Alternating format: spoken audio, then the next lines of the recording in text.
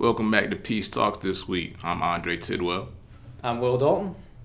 Caitlin Richards. Alex Garrison. Marvin Brewington. As today is Veterans Day, please take time during this day to appreciate what servicemen and women have done for our country.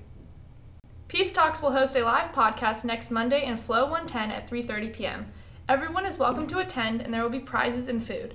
During our podcast, you have the opportunity to ask us questions. Go to our social media platforms and let us know what you would like for us to talk about. WPU Theaters, Beauty and the Beast, opens Thursday in Keenan and runs through Sunday, November 18th. Tickets are on sale now, or you can buy them at the door. For dates and showtimes, visit the Peace's Theater Department website. Peace Times newspapers will be distributed around campus on Thursday, so make sure you grab a copy. This will be our one print edition for the semester. This week in Peace Sports, men's basketball had their home opener. Unfortunately, they lost against Washington and Lee University. The final score was 75-85. Forward Trey Bryant led the Pacers scoring. He had 22 points on 46% shooting. The men's basketball team's next game is Wednesday night at home against Randolph College. Women's basketball had their season opener against Bridgewater. They also lost 82-92. Forward Michaela Ray led the scoring with 34 points on 48% shooting. Their next game is going to be also Wednesday night, also against Randolph College. And for your outside of Peace sports headlines, in NCAA basketball, Duke jumped Kansas for the number one spot in the AP 25 poll this week. In the NFL, wide receiver Dez Bryant was finally picked up by the New Orleans Saints, only to tear his Achilles in practice. It was his first practice. They then signed six-time Pro Bowler Brandon Marshall to take his spot because it looks like Dez Bryant will probably be out for the year. And in the NBA, the Minnesota Timberwolves finally made a deal to trade star Jimmy Butler to the 76ers. The trade involved Jimmy Butler and Justin Patton, and then the Sixers sent over Dario Saric, Robert Covington, Jared Bayless, and a second-round pick for 2022 NBA draft. And that's all for this week's sports. And this week I would like to talk about just what are our goals for the future. Because we all have aspirations of who we want to be and why.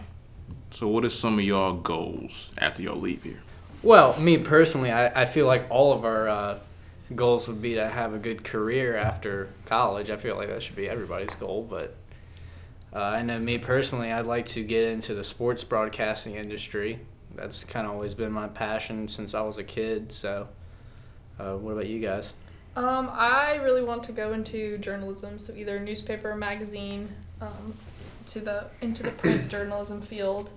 I don't know, whatever way that takes me. It might take me blogging instead, but I definitely want to go into the journalism field in that way. I like to write more than anything. I agree. I would like to do something with broadcast journalism, since that's what I'm studying here. I would like to go ahead and get a job in it once I'm graduated. It would be fun. Well, me, I'm trying to have my own business. I'm trying to start a podcast network, be able to have my own record label, radio station, just have my own ability to create whatever I want to, whenever I want to, and get paid for it. I like that. That's my goal. And be happy. That's the main thing at the top. I may not get all what I want at the time when I want it, but I want to make sure that I'm happy while I'm doing everything. Me too. Yep. The main thing for you people out there who don't know what you want to do after college, the main thing is just maybe get a tiny idea and just start. Because if you wait until you're certain, you're never going to start. But you don't have to go to college to start your idea. Exactly. Some of the most successful people haven't went to college.